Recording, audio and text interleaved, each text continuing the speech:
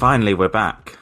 Yeah, I want to start out by saying our collective neurodivergent moment is saying we'd be back in a month, and 2 months later, we're finally starting. No, we said season March, 3. and hopefully... Oh, did we? If, we've had the stuff through, this will be the 31st of March, I believe. If it's not the 31st of March, then you will know that the studio didn't send us the fucking recording in time. Yeah. But if they did, then we have kept our contractual obligations on the podcast. All right. Good. I guess whenever we say we'll be back in a certain month, always assume it'll be the very last day of that month. Yes. Yeah. Or even into the next month. So on this episode, we have the amazing, hilarious, interesting Andrea Hubert on. She's fantastic. She's such an underrated comedian. Yeah, she's just hysterical and dark and sharp and funny, and she has borderline... She does the thing that a lot of comics... Sorry, we'll talk about borderline, but a lot of comedians try and do sort of dark comedy, and it doesn't really work. It's because a lot of sort of when there's like new comedians go, I just do dark comedy. Andrew's one of the few people who does it in a way that's really interesting, and she's not just being dark for the sake of being dark. There's actually some real clever stuff in there. Yeah, I think that's why it works for her, because she's not like being like, I'm going to be edgy. That's just how her brain works. Yes, yeah. She's saying completely normal things and everyone's going, oh boy, and laughing along. But what I was going to say is Andrea has borderline personality disorder. I knew very little about BPD going into this. All I knew was sort of a very brief conversation I've had with Andrea in the past and with another comedian as well. But it was very interesting. Yeah, I thought she was absolutely amazing explaining it all to us. And, oh, by the way, she found all those memes that she spent half of the recording scrolling her phone looking for. She sent me all those memes. So by the time this comes out, they will be on our Instagram. So if you don't follow us at Indium_podcast on Instagram to see some educational memes about borderline personality disorder if you don't know much about it.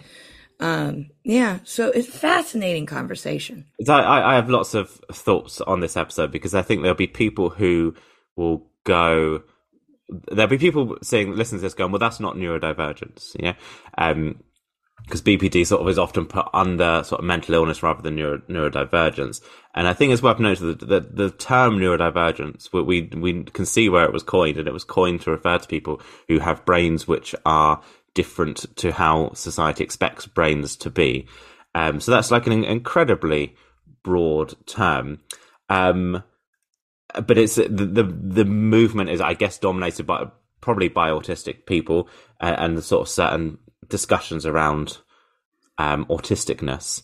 And some of those discussions don't sort of always neatly map over to people like Andrea. And we talked about difference and deficit. For me, being autistic, I see it very much as a difference. I think there's things I struggle with, things which I'm good at, and I think they sort of generally even out. And I think in a fair society, it wouldn't feel like a deficit being autistic. It wouldn't feel like a problem because things would be sort of set up and things would be sort of more inclusive. But Andrea's sort of view was different to that. I've written down a load of things which I think are true and sort of seem like they might contradict, but I think all of these things are true. I think neurodivergence is incredibly broad. It includes lots of different things, different types of brains. That we each have our own narrative and we're our own sort of way of seeing ourselves and how we feel about our own neurodivergence. I see my neurodivergence as a difference, not a deficit, but it's totally valid for people to see their own neurodivergence as a thing which they want to change and work on in the way that Andrea does. I think there's a wider cultural thing of people being made to feel that things that are different are deficits. Mm-hmm. I don't think that challenging that wider culture should detract from Andrea's viewpoint and should invalidate what she is saying.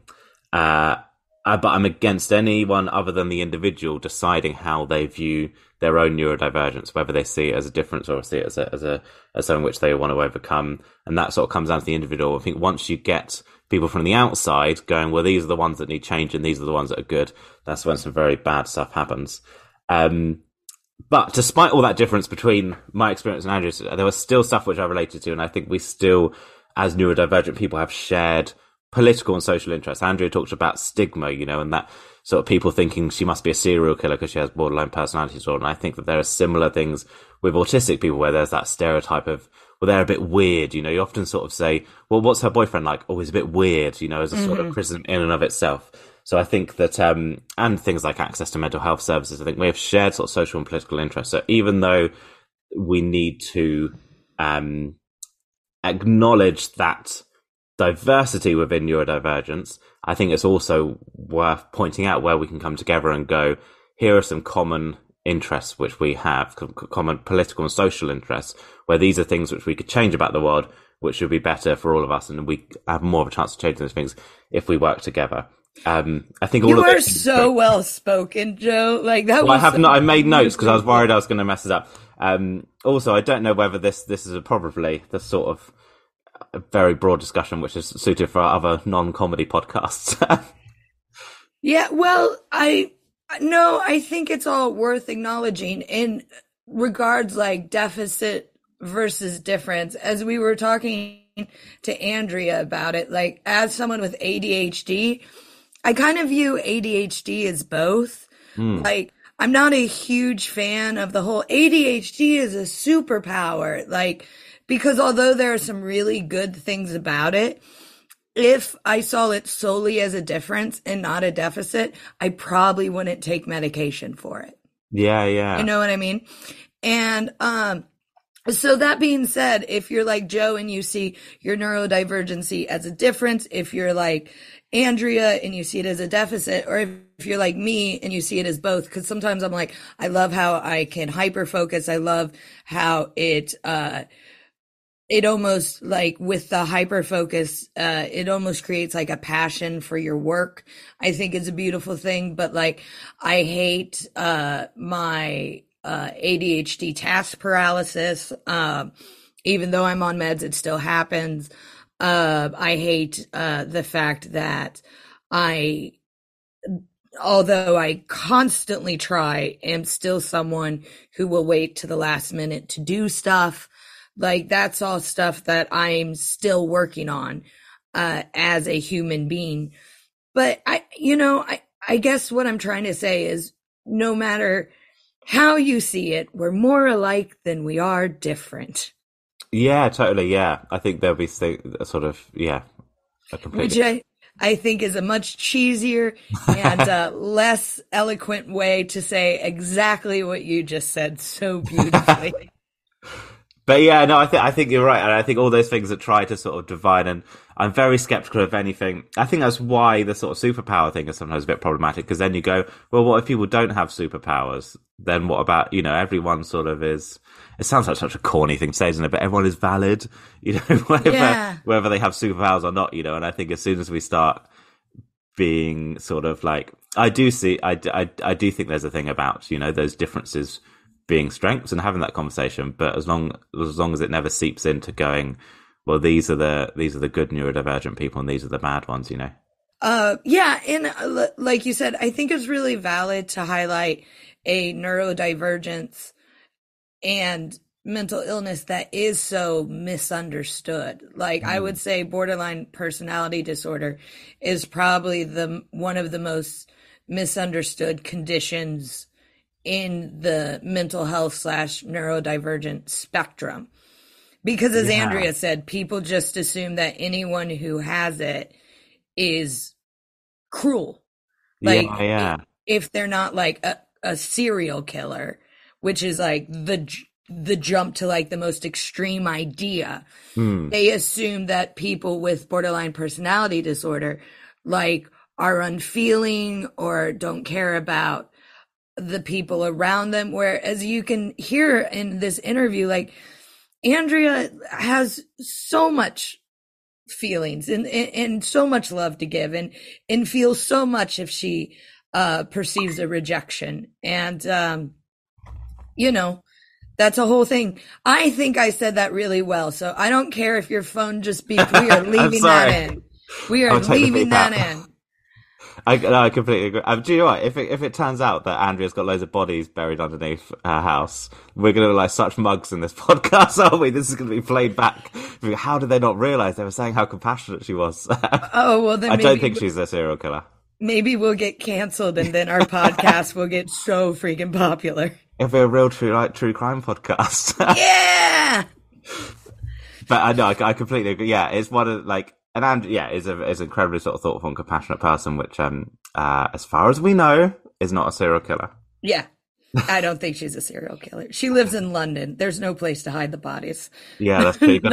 Not with these housing prices. Yeah. All right, shall we go ahead and play the podcast? Yes. Here's Andrea Hubert.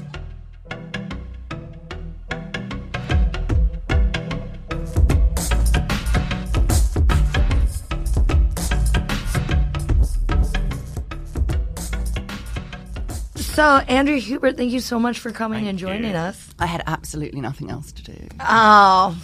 I mean, I was on Twitter fighting with people, but now I'm not. Now you're not. Well, that's what we're saving you from Twitter. Yeah, we try to give people a break from Twitter. That's what we offer. It's not normal, but, today was an interesting morning. Yeah. So, it was very nice to leave the house and go, do you know what? There are real people in the world. Yes. Yeah. Who I like and who are my friends. You both have 5-syllable... Well, you have a 5-syllable full name, you have a 5-syllable first name. And whenever people have those, I can't help but sing their names to the tune of Eleanor Rigby in my head. Abigail, yeah. La la la la. Andrea Hubert. Love it. I've got a lot of stuff like that, but I can't remember it right now. But yeah, I like people who just, like certain names you have to say in a certain type of voice or a certain voice in your head. Yeah. Or like certain things have exclamation points after them, even if they don't. Titles of musicals. Speaking of, I saw Guys and Dolls last night. How was it? An amazing show, amazing performance, but I think that it's an interesting choice to resurrect something that's about guys and their dolls. Yeah. I feel like it was interesting, but, I liked it. It was good. It was well done. Yeah. I only know this from The Simpsons. I'll let you talk. I have no idea what this is, apart from... It's a musical, and I'd never seen it before, and it was weird because there were quite a lot of songs that I already knew, probably from pop culture. So everyone's like... Luck be a lady tonight. Luck be a lady tonight. Didn't you know? Okay, yeah. And sit down, you're rocking the boat. And I'm singing along. I've never seen it. I've never heard a recording. It's from the golden era of musicals. So it's from the 1950s. So yeah, all the... gender norms in it are highly dated, but the songs are now like American standard classics. Yeah, they are, and it's wonderful. Because I once read this. It was like a biography of the Savoy, and it was a lot about sort of musical theatre, because the guy who owned the Savoy also owned like lots of theatre and stuff, and he was really into musicals. I think it wasn't Rodgers and Hammerstein; it was the other one, Gilbert and Sullivan. It was a duo of people that he worked really well with, and there's no end to the story. Great. Just want to let you know I read a book. Yeah, no problem. Well, hey, segues are for suckers, and you have borderline personality disorder. You have borderline personality disorder. No, you have borderline personality disorder. Don't look at me. I do. I was diagnosed a few years ago. A comedian friend, who I won't name because that's their business, said, I've just been diagnosed with this, and you have it too. I was like, thank you. Are you sure that depression and possible ADHD that I can't bother to get checked is not enough for me? And I went to their psychiatrist, and I got checked, and then I got checked again at an independent psychiatrist. And it turns out that a lot of the ways I've been thinking, like really, really, really disordered, messed up, like poisonous, untrue, non-factual narratives that had taken over my life, were not real. And it was a huge relief to know that it's not that, the pills don't work and I'm going to be depressed forever. It's that there's actually something very wrong with my brain. Or so wrong it's right. Yeah, like you're looking at me. Let's say it's go. very wrong. One of the things that I've noticed since being diagnosed with a personality disorder is that I feel normal rather than weird because I have a personality disorder. I feel like normal now because I know what it's called. I also feel like not that I want to ever be a spokesman for it, because I don't really want to, because I'm quite lazy. Do you know what I mean? If I can sit and not do anything, I'd much rather do that. Yeah. But if I were to say to a spokesman of BPD, what would you want to get across? Because I want to be very clear, I'm not doing the job. I just want to chill. Yeah. But I would want them to. I know. Like I just want to chill. I don't want to teach people anything. I don't want to spread any word. We have made this point on our own podcast. We are not role models. No role model, no whatever. But one of the things is something that I said to you before we started recording, which is the first time people ever hear the words borderline personality disorder are when a serial killer has been caught, and every single killer. But everyone who's done a violent crime or has done a psychologically violent crime appears to have borderline personality disorder, which, is fair enough because they probably do. But it feels like if that's your entry into something that's quite complex and multi-layered and has its own spectrum of how bad it can be or how much control you've got over it, then that's a bit of a sad one for us. Do you know what I mean? Yeah. I've had people say, oh my God, I thought that was for serial killers. And I'm like, I'm happy to kill you. But I don't feel like I want to kill loads more people to make a point. Yeah, no. Yeah. So just for the listeners at home, what is the definition of... So you have 9 checkpoints. Okay. I'm not able to list them. Okay. You don't have to... or what does it mean to you? How does it affect your life or your brain? I suppose they say it's caused by trauma early on. Okay. And it doesn't have to be a big trauma. I'm not ever going to pretend I had a traumatic childhood because I didn't. Mm-hmm. But what I do have is specific moments of things happening that I think were very impactful. Yeah. And there is a whole side of it where you feel guilty for not having more trauma versus the people who had real trauma and are fine or not fine or whatever. But it's just a massive, massive, massive layered condition. I'm trying to work out how, the way I describe it on stage is I can't feel joy. And I don't mean it completely sincerely, but it's not that far from the truth. It's not that I don't understand joy and I don't feel it. I'm very separate from those kinds of feelings. And because my brain is constantly at work, people talk about intrusive thoughts, right?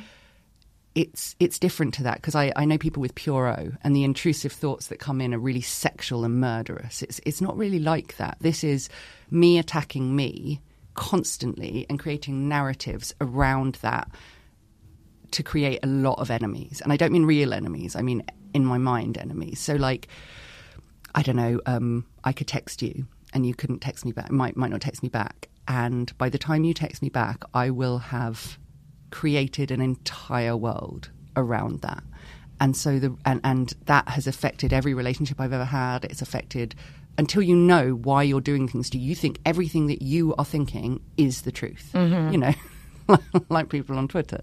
Everything that you're thinking is the truth. And so everything everyone else thinks they can't possibly understand. And the truth is you're starting from a really unwell place of not everything is the truth. I have this permanent feeling of everything being my fault. I have this permanent feeling of everyone's not going to like me. I have this permanent feeling. And again, I know that's just anxiety. But I can interpret and have up until very recently interpreted things in a way that is best described as deranged. And then I have to live with what I create, and then I have to fix the messes I've made, and I don't know how to do that because I'm not entirely sure what's going on. And it becomes incredibly complicated to know what is real and what is not real. And the only way to do it is to keep doing your dialectical behavioural therapy. And it's very hard because it's extremely intellectual, which I don't really enjoy. Do you know what I mean? You go to a normal therapist, you talk, you feel better. But it's not like that with this. You have to, I went to classes. I went to group therapy classes to learn from a book 2 inches thick, a workbook, about how to not constantly feel like you should kill yourself because you are the worst human on earth. And I'm not the worst human on earth. I'm averagely bad, just like everybody. But all that. Twitter, you're one of the best. Oh, you stop. I'm fine. But yeah, I'm trying to give real concrete examples. And what I want to do is look on my phone to the meme that I sent my family to try and understand me. I'll be honest with you, none of them have fucking read it. But this would be great for an audio podcast. Oh, won't it be so good? No, but I'm gonna read it out, guys. It's gonna be so good. If you could also just send it to me. Yeah. But I will find it. I just have to keep going through it's fine. stuff. But I should have prepared this before. Sorry. There's just a lot of them that kind of show. There's no point in me banging on about something that nobody can see while I'm trying to find it. So why don't you ask another question while I find what I'm looking for? The question I wanted to ask was, because we talk about neurodivergence, and that sort of, I guess, is born out of like the neurodiversity movement and sort of focuses on autism and ADHD and those are sort of things. And people talk about the neurodiversity paradigm, which is all about viewing these things as differences rather than deficits. Well, that's interesting. I wonder how you feel. I feel like BPD isn't very represented within that movement. It's not represented, and it is a fucking deficit. Right. Sorry, it's unbelievably hard. It's unbelievably hard to constantly have to check what you're saying is okay, constantly have to check that you're not judging people for things that you've made up. Like it's like having a permanent panic attack is the best way I can describe it. It's like permanently having a panic attack and also not knowing what is real and what is not real. Like it's very stressful. So is it a deficit? Yeah, it fucking is. Like I would love to go back to when I was a kid and fix the parts that got broken so that I didn't have this, because it's a personality trait. It's not like what's the other B? Bipolar. Yeah. It's nothing like that. Like nothing like that. They share some traits, but it's nothing like that because, and forgive me if I'm wrong, but I think that can be controlled mostly with medication and therapy. This has no medication. Like this is all therapy, and that is really hard, especially if you're not bookish, because it's very, very difficult therapy. DBT is incredibly difficult. It's incredibly hard work. It's like being in a constant cardio for your brain. Can you explain, you said you're doing dialectic therapy? So it's, CBT, that's cognitive. Yes. So dialectic is really, I think this is right. It's okay. I'm thinking with the Scientologist thing. So, I guess that's dialectic. yeah. That's Dianetic. You know That's what? Not being different. funny, but I'm pretty sure the Scientologists would just say, "Oh, will you just cheer up, Andrea? Just cheer up." I'll keep looking for it, but those are the glasses I was talking about. Sorry, at this point, it's like I'm a podcast, but I'm like constantly on my. See what I mean? All I the didn't dudes. mean it. They're not even my guys. Yeah. They're her guys. She keeps going, "Is this one fit? Is this one fit?" And I'm like, I don't know. Maybe he is. Anyway, the question was. Can you explain dialectic therapy? Not Dianetics. No, I can't explain Dianetics except to say that humans are weird. I guess dialectic behavioural therapy is you are trying to make intellectual sense of a thought process. Mm-hmm. So it teaches you about thoughts and how the ones that stick don't have to be true. You know, like, so an example of like, this is so dumb, but like, I'm thinking about slapping you. It's just a fucking thought. Do you know what I mean? It goes in and out. Because I get stuff like that all the time. You know, people with intrusive thoughts get I remember once my friend Lucy's mum was being such a bitch, and I just thought, what if I pick up this knife and just stick it in your ear? Mm-hmm. It'll certainly stop you talking. Now, I would never keep that thought, stick in it, and go, I'm a murderer, because I don't have OCD in that way. But with something like borderline, the thoughts that stick are the ones that can do the most detriment to your life, and they're usually personal. So I'm a piece of shit forever. I'm a piece of shit. Everyone hates me. No one likes me. No one wants to talk to me. Every time I go into a room, people wish I wasn't there. Like, and not that's my narrative. It could be anything for anyone, but it's usually negative. It's like all the negative thoughts Velcro stick in your brain, and anything positive slips away like oil. Wow. And that is a very difficult thing. It's like, you know me, I'm negative. But I'm very negative. Like, I've always been very negative. But what I didn't realise was that I didn't have to believe all of it. Mm-hmm. And so I'm sort of slowly trying to build up my self-esteem back again with good things, with things that I can sort of... And now, you know, there's lots of different techniques you can use for, like, crisis management, you know, when you're having, like, a complete meltdown and you actually can't cope because your thoughts are too much. There are certain breathing techniques you can do, but there's one that, and you know, there's cold water tricks to trick the vagus nerve. That kind of thing is really interesting. That's all DBT. But the one I like is just yelling "stop" to yourself. That one. So if I'm like, okay, so what happened the other day? I didn't get a job I applied for, or some gig or whatever. So your immediate thought, is they're so stupid, right? It was like, I guess I'll just try them again, right? Yeah. And it doesn't occur to you that you're a piece of shit, right? I mean, you might have other things going on, but in that moment, you're not. But I'm like, of course they wouldn't want me. Of course. And it's not just low self-esteem. It is a poisonous train of thought that I have not been able to get rid of my entire life. Yeah. And it's not just about this. It's literally about everything. But it's also, it sort of, it continues on into like the types of paranoia, but this absolute desperate need to not be abandoned. Yeah. Which leads to you being abandoned. Yeah. And that's the thing. If like you wake up in the day, you don't desperately need not to be abandoned. Right. But we have this hole in our souls. Because I guess, like, you know, I've always felt like that even when someone leaves a party that I've gone to with. Isn't that insane? Yeah. And I know, and so the part of the DBT is explaining to you what facts are. So they left the party because they want to leave me, because I'm such a terrible party planner, friend, because I'm having a really bad time, because I'm embarrassing them, because I'm so boring. And they're like, no. And then you do check the facts. So you're like, okay, what are the many reasons? You've listed a bunch, so let's list some more. And you list, like, she was tired. She had things to do. She couldn't find you when she was leaving. She wanted to, you know? And you list them and you list them and you list them and you list them until there's so many of them that you are no longer able, with all good conscience, to look at your ones and go, those must be true. So it's about tricking yourself. And it's exhausting. Yeah, because I think everyone will have moments where they're like, oh, I didn't get the thing, I'm a piece of shit. But then, like, I personally, I can kind of like have my moment of that and then be like, and it's okay. It's almost like I it's had like to be taught how to do that because I didn't know that all that stuff wasn't true. I was so sure because I feel it. I feel like a piece of shit. I feel like a terrible person. So it must be true if I feel it, right? I mean, that's got to be quite intense to be able to access such. Yes, I'm amazing at masking. Yeah. But you said like the ability to access joy is not there. Well, not right? for me, but you know, I have depression as well, so not for me. But we don't find this. But yeah, it's yes. It is difficult. It is very, very difficult but I think there were times when I was younger, before sort of the quote-unquote trauma happened. It was just severe, horrific bullying and some family stuff. But, you know, again, nobody had a bad childhood here. Like, it's not like that. It's very valid to be diagnosed with borderline personality disorder because trauma affects everyone differently. And I was already very, very sensitive as a child. And then a few knocks. Someone like yourself who is immensely robust naturally, which I think you are. Thank you. It's extremely robust. Well, if it's an act, it's a good one. But I've seen the way you pursue things, and you don't let the fact that someone might have rejected you put you off. And I'm making you sound like a creepy man, but you know what I'm trying to say. Yeah, no. You but don't let it mean, you don't make it mean something negative about you. And that is all I have ever done. Because that must be extra hard, because comedy and writing. Yeah. Oh my God, I wish I'd never started this. I wish I'd never started it. I hate it.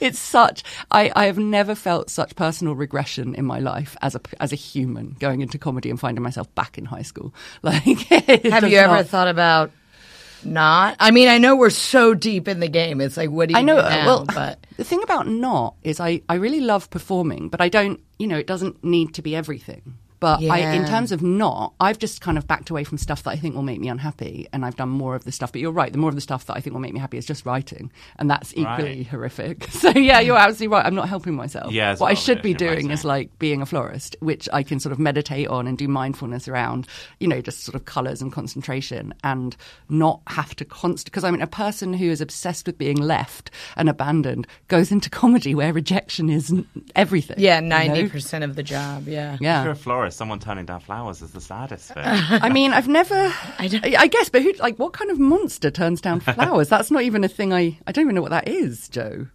I am determined to find this. What can people? I've got so many questions, but I'm interested to know what can people. Because my response when you're talking about rejection is to go. My sort of impulse is to go, but you're brilliant, and I tell you how brilliant you are. Is that helpful? Is that not? What can people actually? Do It is really helpful because it means that people who I've got on with, I have not made up that I've got on with them. Like if I've gone, oh, we had a nice time, you and I get on with Joe. I would consider Joe a friendly colleague, you know, like, and and you then confirming that, going, oh, but I think you're great, is actually really nice. Do you know what I mean? It's not the same. Thank you. I think you're great. Your work is fantastic. Oh, I think your work is fantastic. I've talked about jelly eyes to so many people. Jelly balls. Have you heard that routine? It's very funny. I haven't heard jelly balls. Oh my God, balls. it's really one funny. One of the greats, yeah. It really is. It is one of the greats. It's your cake versus death. It's just, it's funny. Like, I'm not autistic that I know of. So I don't think I am. In fact, I definitely am not. And I am. And so when you're giving me your perspective through your jelly eyes, I love it. But also I love that it's funny. Well, thank you. I love that you've taken a difficult topic and made it funny, because there's a difficult topic taken and not made funny is just a difficult topic. Yeah. And that's fine. But then I'd rather, if I'm listening to a difficult topic, hear it like funny. Yes, yeah. I mean, that's just comedy. I had a question, then it left my mind. Well, this is killing me because I feel like I really want to show you this thing and I can't find it, and it's driving me absolutely mad. You're going to chop all that nonsense out, aren't you? Just going to chop it out. But I mean, like, yeah, in terms of how I think it compares to other neurodiversities, I don't know the answer to that. I have a tendency to feel very sorry for myself in terms of, like, my natural inclination is negative victim, which I fight against every day. So, but I'm being really honest here. Like, my natural inclination is to be like, poor me. And so, and knowing that that's horrific, I fight it. But you're fighting your natural personality. Yeah. But then maybe that's not my natural personality. Maybe that's the borderline. I will never know. One of the things about borderline that's really, really indicative is a complete lack of sense of self. And you two will look at me, I know you will, going, there's no way you have a lack of sense of self, right? I would say you're completely that about wrong. You, yeah. You couldn't be more wrong. So the reason he was so sure I had borderline is because he was assessing me. And he's like, tell me about, years ago, when was the first time you felt strange? And I said, the first time I felt strange was I was around 6 years old. No, it would have been around 8. I was around 8 years old, and I'm staring in the mirror, and I'm completely separate. So I float up, and I look at these two girls floating in the mirror, two girls who I don't recognise, and I can't recognise my features. And I'm just looking, and I'm like, who am I? Who am I? Who am I? It was really scary. And obviously I didn't tell anyone because it sounded insane. And it kept happening, and it happens now still. And when I told the shrink that, he's like, oh my God, that's so borderline. And I was like, okay, what does that fucking mean? And it's like, it doesn't matter how well your friends think they know you as this person. Like, you would describe me in a way, you'd probably describe me a similar way. And you guys would be like, oh, she really knows who she is. And the truth is, like, I am constantly staring in the mirror, unable to recognize my features. Isn't that weird? Wow. And like your physical my physical features. Analogy. No. You can't recognize your features. Yeah, like for momentarily, right? So you float away, you see yourself looking in the mirror, you see the mirror girl looking back at the girl looking in the mirror. You don't recognize her, and you also don't know that you have the same brain. So you don't know who you are, and you're watching them both. And then you come back in, and you're like, oh, I'm Andrea. But it happened so frequently that I felt it was worth mentioning. And when I mentioned it to the shrink, he was like, that is classic. That's really young to do it. And I was like, yeah, I knew it was weird. I knew it was fucking weird. So how much, how figuratively are you speaking? You're talking about I'm talking like your literally. Like a sort of out-of-body experience. Yeah. Right. But like, I don't mean that I flew and floated. I mean, I could see it. You know what I mean? Like, so if you can sort of close your eyes. To physically see it? Yeah. Right. It's really weird. Like, it's really strange. And it's the whole sense of self thing is so interesting, because sometimes when I'm, like, you guys will be like, oh, that's Andrea, she does this type of comedy and she says these kinds of things. I don't know that. I, like, truly don't. I don't know what kind of comedy. At the moment, I'm like, what is my point of view? Because I get so hazy in there about not what I think, because I have obviously, I think racism is bad. I think ladies are nice, that kind of thing. But like, it's a very confusing thing. I can really to have no sense of self and yet have people tell you how well they know you. Yeah, I mean, it's really confusing. From a comedy standpoint, though, I can really relate to that. I bet you can. I had a moment where I was talking to some friends about like because in comedy, I hate to break it to you listeners at home, there's a lot of talk about like USP, like what are you selling as a person? And I was like, I don't know. And like they had to like kind of break it down, and I was like, I just kind of think of myself as like a person who has ideas, and I haven't gone deeper than that. And I don't think that's a good or bad thing. Like, I think it's okay for some to go deeper and some not. I don't know that. I mean, I understand from the point of view of an industry person, everyone needs a USP, but it's like life doesn't really work like that. Like, your USP could be much smaller than they think it is. Your USP could be anything about yourself, but also you don't need to work to it only. I was so into your political comedy, right? And now, I'm sorry, I've changed people now. Yeah. Abby, I was not into yours. No, I don't have I'm now looking at Joe. But like, I was so into your political comedy, and now I'm into your comedy about autism. Oh, thank you. But you're not a comedian with a USP, apart from your USP of being clever and funny. Yeah, I think the USP thing is sometimes just a way to sort of cheat market the industry. And actually, I think that it's a way to put yourself in front of people, but then you've just got to be good at comedy. You know? Well, that's the thing. It's totally like, it's not. I'm not putting down anyone who has a USP who is also great. Yeah. But like, I mean, I like someone who'd ask me what I was like, I don't know, man. I don't even know what my fucking thoughts are. Like, USP. I'm tall. Leave me alone. Yeah. I don't know.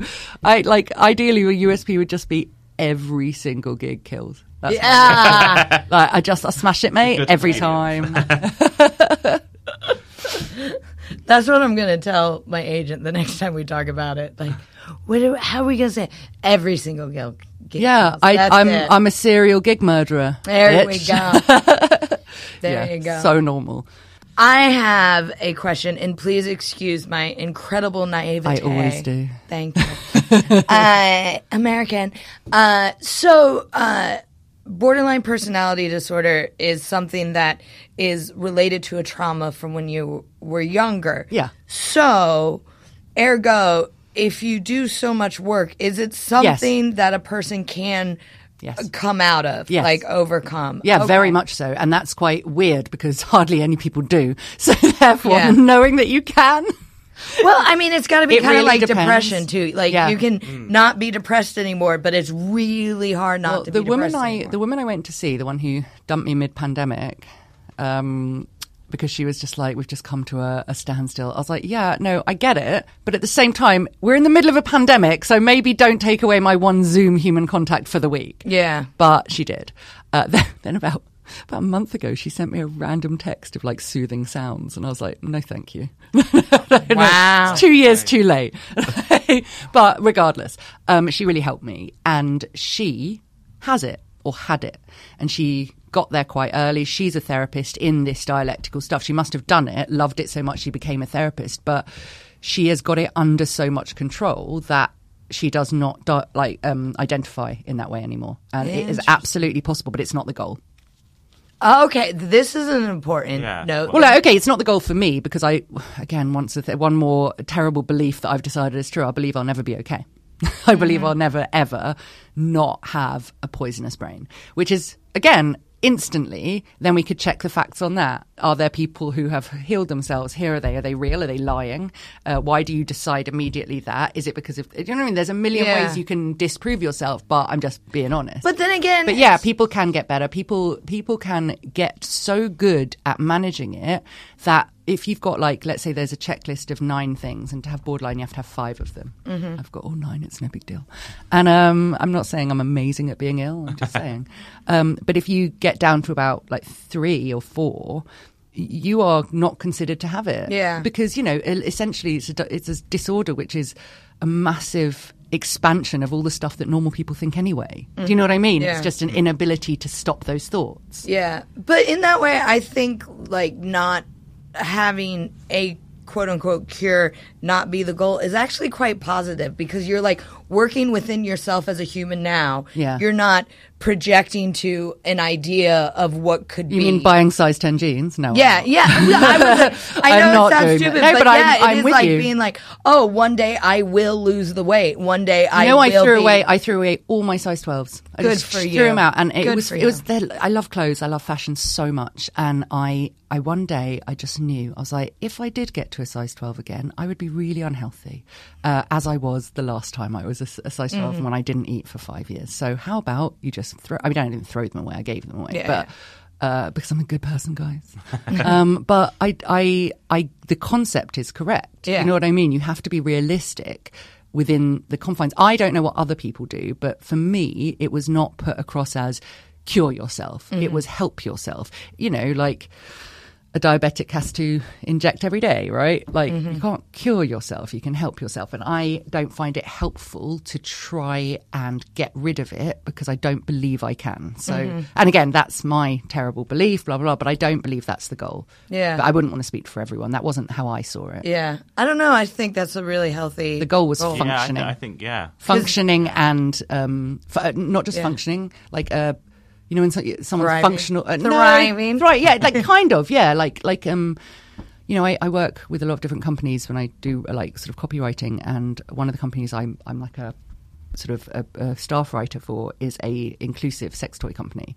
And a lot of the marketing comes around people who, like you said before, was it you said before was good? Like it's an asset, not a, what was it you said? Well, people talk about the neurodiversity. Yeah. So that they would talk about difference, not deficit. Difference, not deficit.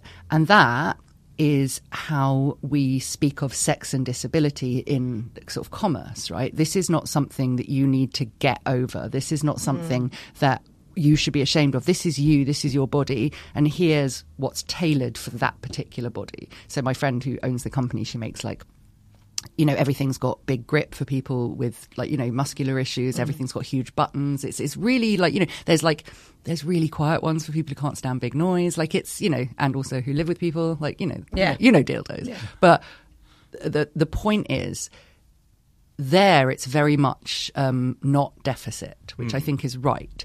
But if you're asking me personally, do I think that this is a deficit? I would be a liar if I said this was a difference, not a deficit. This feels like a deficit. This feels, I mean, what would a diabetic say? Yeah, it's a fucking deficit. It's really annoying. They would be very glad. Do you think? I don't think a person with bipolar. I mean, I wouldn't know, right? But I'm guessing. Though that comes with heightened creativity, so that's really hard to say. Mine doesn't.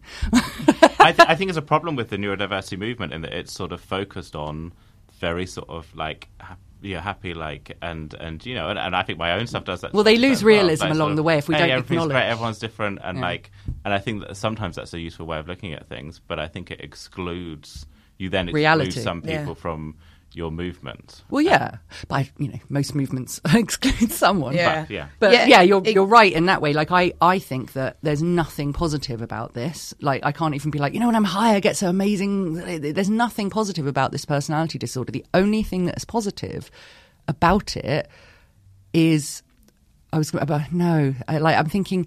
I suppose that finding out about it was positive, being diagnosed was positive, but no, there's nothing positive about this. Like it's horrible. It's absolutely horrible, and I wouldn't lie about that. And I think that non-deficit in a sort of physical world of people who have been shunned and shunned financially, you know, like the purple pound, which is what you call sort of disability money, is actually like worth more than the student pound, right? But people don't cater to them because of lots of different psychological reasons. And I found that absolutely fascinating. And I also, you know, having worked with lots of people in, you know, with various physical disabilities, is that they're not looking to become quote unquote able-bodied. They are looking for people to stop looking at them as though they should be able-bodied. Yeah. And there's a big difference, you know. And I would never even dream to speak to someone and say, wouldn't you prefer not to be in that wheelchair? That's not a question I would ever ask. And that's not a question that's relevant. They have every right to, like, but for me, I can only say that if I could be normal, I would. And I know we don't use the word normal. Absolutely, I would. There's nothing, I mean, what about you guys? What's positive about yours? I think I think for me, I could very much talk about difference, but that's why I think autisticness for me is different to what you're describing. Yeah. But I do think the reason why I think when we talk about neurodivergence, we should be broad in it is because I do think that even though we may differ in those attitudes, I think we have shared like political social goals in terms of like access to mental health support, you know, and sort of all those sorts of things. So I think I tried to get DBT on the NHS like 5 years ago, still waiting. Wow. So I mean, look, I'm very lucky that I could. Well, I say lucky, I paid for it out of my savings. You know, like I'm lucky that I had savings because I saved them. I don't know, like it's, you know, we can sit here and run around kind of working out, but ultimately the NHS, which I love and support, is shocking on mental health. And if you don't have a way to pay for certain things, borderline is. Again, I'm not a campaigner, but it's underdiagnosed. It's it's misunderstood massively, and it's also like very unpleasant. It's extremely unpleasant. So, like, a friend of mine said to me the other day, she's like, you have been exhausted for so many years, and the fact that you have friends and have people who love you is quite impressive. And I was like, I'll take the compliment, to be honest with you, because I would also give that compliment to the friends that have stuck, saying it's a compliment to you that you love me enough that you stuck around after XYZ. And I'm not even the worst of an example of people who go mental, lose their shit on people and are completely unreasonable, cause fights about things that didn't happen because they're so sure they did. Like, when I look at the comments in the Facebook group that I'm part of, and people sort of say, my boyfriend's going to leave me because of this. And like, everyone's like, look, we really feel bad for you, but of course he is. And people are quite honest with each other. That's cool. So when somebody is clearly a gaslighting prick who uses the person's BPD to beat them over the head and to beat them over the head and gaslight them, which you see all the time, like, you're borderline, so you're wrong, right? So as soon as some people take your diagnosis and they beat you over the head with it, and you see people when they post what's happened, and everyone was like, right, this is what this looks like, and we're all checking the facts. I'm like, from my point of view, this is what this person is doing. And as soon as you get lots that are the same, you're like, okay, I'll take that seriously, because these are people who are used to checking the facts, and as well as used to not checking the facts, if you see what I mean. And then when the person's being a bit of an asshole and kind of causing the drama, most people will say, I think you're in the wrong here. So we have a fact check for ourselves, which is really useful. Yeah. I mean, I haven't used it, guys. I'm amazing. That's just for those guys, those crazy bitches. But yeah, that is a useful thing, I think. That's good. I think we need to wrap up. I know. I could talk for so long, but we should have booked longer. But we need to check if we're doing the same gig tonight, Joe. We do. Wait. We will do that as soon as we wrap up. Okay. First of all, I do want to say, before we ask you for the neurodivergent moment, you are fabulous. Oh, you are fabulous. You are wonderful. Can you tell those two mean boys on Twitter? Yeah, I will. And all my ex-boyfriends. Andrew, we ask every guest for a neurodivergent moment. Do you have a neurodivergent moment for us? I do, and it was well before I knew that I was neurodivergent, and it's to do with borderline people hating being abandoned and imagining they see it everywhere. I was really young, and I was going to some religious Sunday group for Jews, and there was this girl there called Alex, and she was so cool. She was so cool, and I think I wasn't. Like, I really wasn't. And we became friends, and then she, whatever the very early 90s, version of ghosting me. So I wrote her a letter, found her address from God knows where, because this was pre-internet, and the letter was, Dear Alexandria, I cannot tell you how furious I am and how upset I am and how broken I've become since you refuse to be my friend anymore. I mean, the drama of this, right? This insane letter to this poor 10-year-old girl who was just like, why is this? Oh, yeah. No, I was young. It's like, why is this nerd stalking me? I think about it sometimes because, like, later on, nothing ever got mentioned, never mentioned the letter. We'd still go to the Sunday thing and she wouldn't talk to me. And I imagine that she was just like, that's the girl who wrote me the letter begging to be friends. And when I thought about it the other day, I brought it up the other day and we laughed so much. My friend and I laughed so much because she was like, what were you thinking? I was like, all I was thinking was, you will not abandon me. Aww. And that is all. And now I'm like, oh my God, that is psycho. Like, properly psycho. This poor girl must have been really like, how did she get my address? I don't know. I think I called like 7 different people to find her. Like, insanity. Do you know what I mean? And I saw her years later in life and I couldn't bear it. I was just like, nope, not speaking to her. Not because she abandoned me, because I did what I did. But you know what? There she is going, oh, that's the girl who wrote me the letter. Maybe she'll be my friend. And see how she likes it. I'll be honest you don't talk to her. I'm pretty sure, because I saw her years later when I was a journalist and I saw her at some party and she very much did not want to lock eyes. And I was like, and it was one of those moments where I was just like, you don't want to lock eyes. I sure as hell don't want to lock eyes. Let's just, not lock eyes. And then that was that. And I felt fine about that. But whenever I think of that letter, I have a little death inside my chest. Oh, and what a beautiful positive note to end on. That's the kind of story that makes you a comedian. Yeah, exactly. Thank you so much for coming on, Andrea. Thank you. Awesome.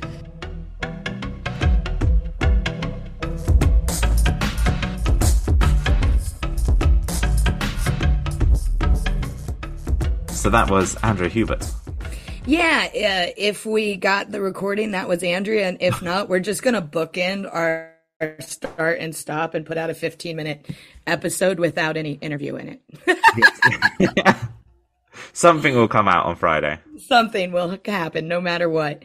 Yeah, I thought that was great. Yeah, she's brilliant, so honest, and so, just fantastic. Hey, Joe, what is your neurodivergent moment this week? So, my I've been working on a secret project. I think I'm allowed to say it's a kids show with a sort of neurodivergent theme, and I'm working on it with previous guest Robert White, and we were discussing sort of theme and episode ideas. And one of the things we brought up, which was brought up, was about sort of imposing your special interests on other people. And then I had the moment of realization that I had done that on the drive to the writing session with Robert, when I made... So Robert is a fantastic classical musician who knows all about Gershwin and stuff like that. I believe that if Robert tried hard enough, he would love rap music like I do. So we had, on the journey up, I was like, I can make him listen to one. It'll be in my car. He won't be able to escape. And I tried to convert him. It didn't work, but I think it was inspired. It might inspire an episode of this show. I really like that. You're like, if he really tried harder, he would. Yeah. Eventually, I will get everyone. You will win out. Do you have a moment? Yeah, my neurodivergent moment is waking up and planning to get dressed and start my day of doing things. And then it is now 3:13 in the afternoon and I'm recording in my dressing gown because I have not gotten dressed, nor have I combed my hair today. It's got good acoustics of dressing gown, hasn't it? Yeah, I mean, it's like your own sound booth. Exactly. It's really fluffy, so it's great to record in. And I woke up at 7:30. I woke up at 7:30 this morning, and I haven't gotten dressed yet. I do have to leave the house at one point, so I will get dressed probably around 6 p.m. Okay. I'm not. There's no judgment here. This is an open podcast. I know you don't judge me, but I was really thinking I'd put on clothes like a big girl today. We've got some good listener ones. Do you want to go first, listener ones, or shall I? Yeah, sure. I'll go first. So this is from Tace, and if I said your name wrong, 1,000 apologies. I have an email here from Tace, which is beautiful and given a lot of examples, but we're just going to focus on one in her email, where she talks about her echolalia. Joe, can you explain what echolalia is for everyone listening at home? I'm not. I'm trying to work out exactly what the definition is, but it's to do with copying sounds and words, isn't it? And not necessarily thinking too much about the meanings of those words, but enjoying the sound of a word or a noise or something like that. Yes, that's exactly what it means. It's like a sort of verbal stim, isn't it? Yeah, it's a verbal stem. And Tace, talking about her echolalia, says, much more common when I was younger, but has become internalized as I've gotten older, except when I'm drunk. People still think I'm mocking them. I just like the sounds. And I just want to go all the way down to the bottom of her email where she signs off with, this email took me 2 weeks to complete. So thank you for writing in, and although we didn't read the whole thing, we have read the whole thing, so thank you for spending 2 weeks on it. We get lovely emails. My wife does that as well. She does copying sort of sounds and things, and I had to have a little listen. I'm all for people being free, but we were in Newcastle and she was enjoying the sound of her own rendition of a Geordie accent, and I was a little bit worried we might get murdered by my very Southern English wife going, "Why, Iman," walking around Newcastle. I said, please don't do that. But I know that it's fun to say, but it won't be fun if you say it loudly on a Friday night in Newcastle. Does it come out more for Danica when she's drunk as well? Probably more. No, when she's not around other people, I think I see it more of her sort of just enjoying noises and sounds and repeating things. I love it. I've not heard of that before, which is why I made Joe explain it. And I think that's a lovely little stem. I can understand why you have to be like, no, I'm not making fun of you as a person. I just like the way you sound. There's definitely that it is one that can land you in trouble, isn't it, if you're copying accents? Exactly. Hey, Joe, do you have a listener neurodivergent moment? I do. This person has included their name, but they haven't explicitly said it's okay to use their name, so I'm not going to. And you may see why. Neither did the last one, but I just assumed it was okay. So I would usually just assume it's the listeners. If you don't want us to share your name, explicitly say you don't want your name shared. But in this case, I'm going to not share the name just in case, because this is a message from Anonymous about doing icebreaker activities where you're asked to tell the group something about yourself, and the first thing that came into their head was to share the fact that they have no arsehole because they had an ileostomy and due to Crohn's disease. So in a little icebreaker sharing with the group, I have no one else is saying, got really into baking recently. And then him saying, I have no arsehole. That's amazing. I mean, to be honest, if an icebreaker situation comes up and that's the fact someone shares, now I'm listening. Now I'm engaged. Yeah. I think that's a great fact. Yeah. I think you should start using that as your icebreaker and just anonymous, unmask. Let people know. Let people know. Then show them your bag. Be like... So I was wondering how that sentence was going to end then. But then show them your... do not get your Barbie butt out in the office training session. We can't condone that. No. But the bag, I don't think there's anything wrong with the bag. No, there's a big thing about stigma around that sort of thing, isn't there? And I think that you're right to share it. But, I feel like, don't hold back. Share it in the icebreaker. I feel like that might be the theme of the podcast today: is breaking down stigmas. Yeah. One's about having oh fuck, how do you say it? I need to read it from the email. Ileostomy, is that what it's called? Yeah, having an ileostomy, and this is, I don't know if there's a medical term, but they refer to it as Barbie butt is what's referred to here. Oh, wow. Wait, it was sewn I just thought it wasn't functioning. Never mind. Show them your butt. I want to see your butt. Listen, re-email. Neurodivergent Moments Pod. And if you could, no, honestly, don't take a picture. Do not send us any pictures. Please do not send us those pictures. We do not consent to that. But, guys, thank you so much for listening. We've got some amazing guests lined up for season 3. And Joe, if they want to send a neurodivergent moment to the podcast, what's the best way to do that? There's no best way, but a way is to send it to neurodivergentmomentspod@gmail.com, or they can send it via social media, which is NDM_podcast. Yeah, I think so. Those are the two ways. I say there's no right way. Those are the only two ways. If you send them to our houses, we'll get scared. Yeah. Just the email and the social media. And now that we're back in season, I'll start looking at the social media pages again. So yay! Yes.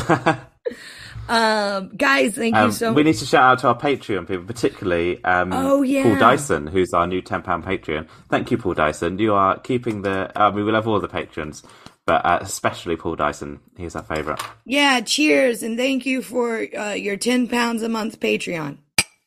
You see, I did a cheers. That sounds like Radio 4. That's fantastic. I just happen to have 2 glasses, but I'm ADHD, so having 2 glasses of liquid by me and not 27 empty glasses is very special.